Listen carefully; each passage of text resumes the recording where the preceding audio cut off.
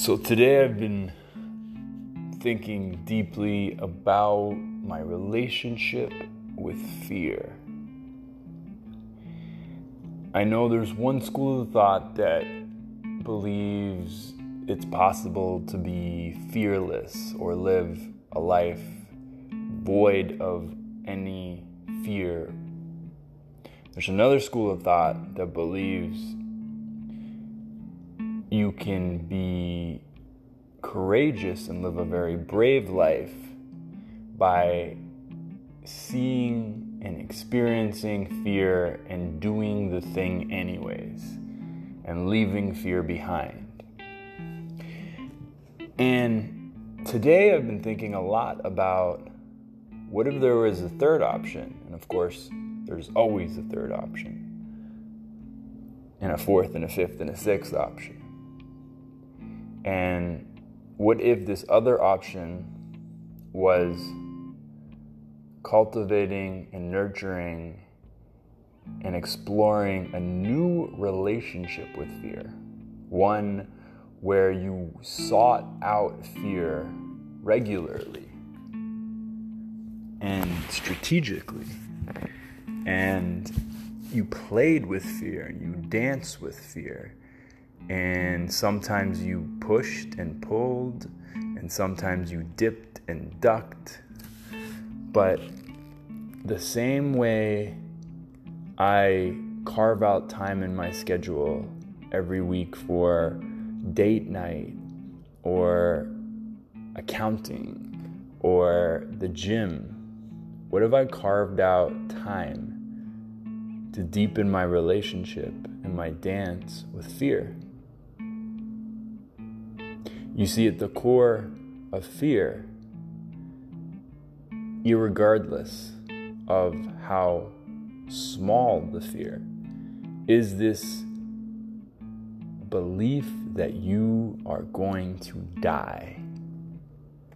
Whether it's going to ask the cute girl at the table at the coffee shop for her number, or jumping into a lake, or practicing the art and science of holding your breath.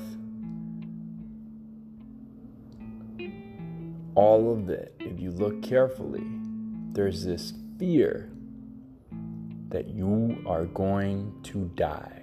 You are going to cease to exist. And someone once explained this to me, that it's a reptilian brain component that exists still in our brains today that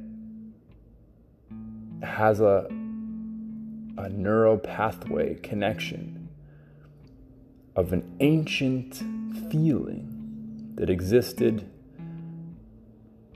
way back in the day, when our ancestors experienced fear. It usually meant there was death nearby, a saber-toothed tiger, a dinosaur, a rival tribe looming near.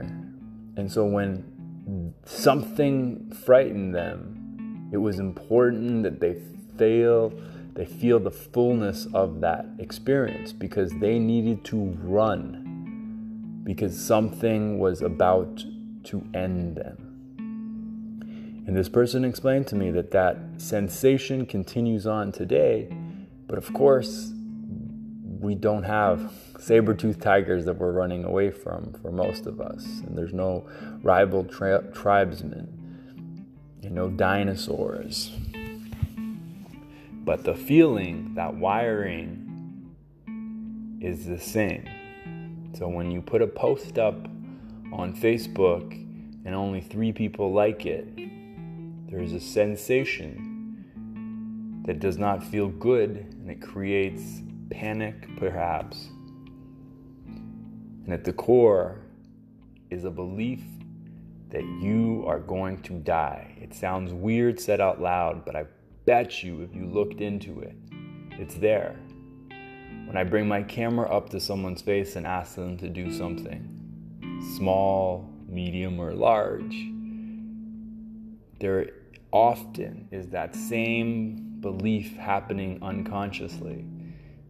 Why is it so difficult to put your hand on your chin and let me take your picture? It's such a simple task. No one in the history of the species of human has ever touched your chin more than you. But all of a sudden, because there's a camera involved, and there's outcome involved, and there's what will people think involved, we have fear. Fear quickly becomes panic, and we are not optimizing for success. My point is this. I personally am going to look and explore at cultivating a different relationship with fear. Practicing my dance with fear. Getting familiar with fear.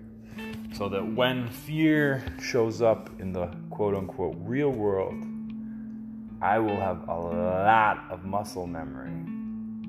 And I'll know how to do that step, that move, that skill that's now honed in.